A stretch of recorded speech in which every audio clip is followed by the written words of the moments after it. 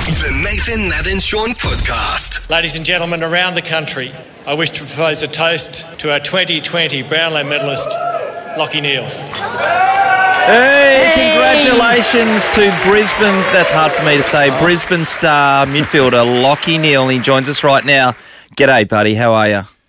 I'm good, mate. How are you going? Thanks for having me on. Congrats, Lachie. How much sleep have you had? Not a whole heap. No, I'll be honest. I've had a few hours, but not too much. It was a good night. I was lucky enough to have some family here that I was able to celebrate with back at home afterwards, and a few of my teammates came around as well. So, it was a really special night last night. Hey, Lachie, one thing that after Fifey won his first Brownlow ride, so he chucked the medal on, had his shirt off and took that photo, put it on Instagram. I've been waiting and searching through. So when are you going to get your rig out, mate? You won't be seeing my rig on Instagram anytime soon. I think my pasty rig will not suit the gram, so I'll leave my shirt on, I think. How do you not have a tan living in Queensland? What's going on? It was him. Don't worry, I've tried. I burn and then I peel and then go straight back to white. Yeah. No, I feel ya. Well, Lachie, it was absolutely outstanding. You know, the last couple, really, your development at Fremantle and then on to Brisbane has been just incredible. You've been an absolute superstar the whole way. I tell you what, through. Lachie, Sean did say to me several years ago, Lachie Neale will win a Brownlow medal one day, and he's never been right about anything. So this is a landmark day. Oh, I appreciate that, Sean. We go way back. I remember my first year, he used to take me on in dip challenges, and I was nowhere near him. So is that eating dip? Still got that what happens in a dip challenge? Oh. Yeah. Bit of Bubba Ganoush. Yeah, and I tell you what, Tommy Sheridan though, he used to try to push me. I think we both had him covered. Yeah, his scrawny arms. Everyone at the club had him covered. So we're sitting here with Liam Bartlett, who's joined us this morning too, Lachie, and he's a die-hard Fremantle supporter, Liam. Yeah, and he's a bit devastated. Sadly, but well done, Lachie. Congratulations, mate. It was fantastic. No, ask him what you wanted to ask him. Liam. No, I'm really pleased for you. I think you're brilliant. But okay, so I'm filling in for Nathan this morning, Lachie, so his job's completely safe. Hey, why did you leave, mate? Oh, hard-hitting question this morning. I know he's straight from 60 minutes. No, but I get the whole, I get the whole offer thing and advancing your career. But was there anything else? Oh, to be honest, I just felt at that point in my career that I could really add something to the Brizzy Lions. The group that they had, I thought, suited my game style, but I also thought the group around me and the coaching staff could really further enhance my game as well. And that was probably the main reason for coming. It just felt like a really good fit for me and my football in that point in my career. And I saw some really promising things from the club. It's a great culture here, built from the top down. The playing group are fantastic, and I just felt like it was the right place for me to come. He played finals football and won a Brownlow. I think it's vindicated. Oh, I know. Exactly right. Exactly right.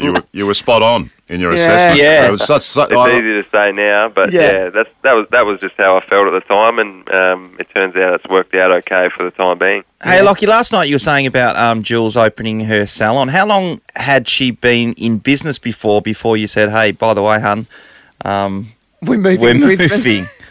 Yeah, it was probably about 2.5, 3 years, I think, that she had that open, and it was going really well, and she loved that salon and had built some great friendships and a really big client base, and so it was a big decision, but she basically just said, if that's what you want to do and if you think that that's best for your footy, then I'm happy to go. So as I said last night, she's the most selfless person that I've ever come across.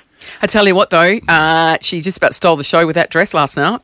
Very handy. Yeah, she looked amazing, didn't she? Yes. She always does, though, so it was no surprise. Hey, one thing that we have seen over the journey, actually me and Liam and Nat were discussing it off air, about, some guys who, I don't know, fall for there's a few pitfalls in AFL and they go off the rails or perhaps don't have their head in the game all the time. Or they don't fulfil their potential. Yeah. But it seems, Lachie, well, knowing you and certainly seeing your development, your head seems to be always in the game and that you're always striving to test yourself every single day you turn up to work.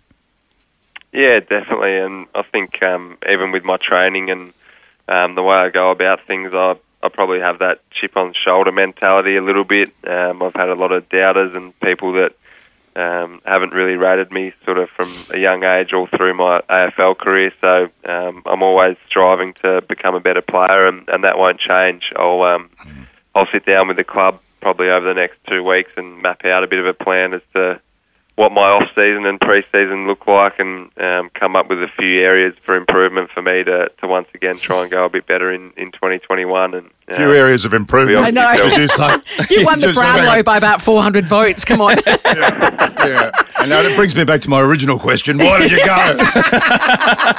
We need more people like Lockie, mate. Freo needs people like Lockie. Hey, Lockie, what draft pick number were you? Can you remember? In the 50s. 58. That's amazing, isn't it? Oh, wow. What are the other 57 doing? But here's the thing. What were right? you, Sean? 128? No, he was one of those special Come on, deals. mate. Come on, mate. Come on, mate. Yeah. Let's not go through my junior credentials. We'll be here all day. It was fine. Uncle Jared picked him. It's fine. That's right. But I will say, Lockie's junior football, obviously he's dominant playing for South Australia and, playing for his the Sandford club as well, absolutely dominating. You dominated the grand final that year too, Lockie, didn't you, before you got drafted? Yeah, I had a good day that day. We unfortunately lost that by about 7 or 8 points. But to be honest, that's probably what got me drafted to the Dockers. I think I know the recruiters were there that day, and they must have liked what they saw and drafted me because I wasn't sure if I was going to get picked up at all. But that game probably got me over the line. To be honest. So until then, they hadn't been calling you. They hadn't. You weren't being courted by any clubs. I'd spoken to maybe 6 or 7 throughout the year, but you're sort of always in constant dialogue with your manager, and we weren't too sure what the draft was going to look like. We were hopeful I'd get picked up late, but there was nothing in concrete, whereas a lot of other kids sort of know that they're going to get picked up. Who went at number 1 that year? Do you know?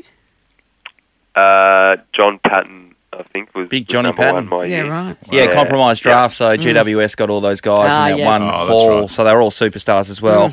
None of them I know. surpassed They the don't great have a Lockie Brownlow Neal. around their neck. Top 5. Absolutely, mate. We really appreciate your time. Yeah. Congratulations, and I know it would be heartbreaking Well-deserved. after last Saturday night's prelim final, but if Fremantle can't be there, I'll certainly be cheering for you in the next few years, mate, and congratulations once again. I'm with you. Thanks very much, guys. Thanks for having me on. Get more Nathan, Nat and Sean weekdays from 6 on Nova 937.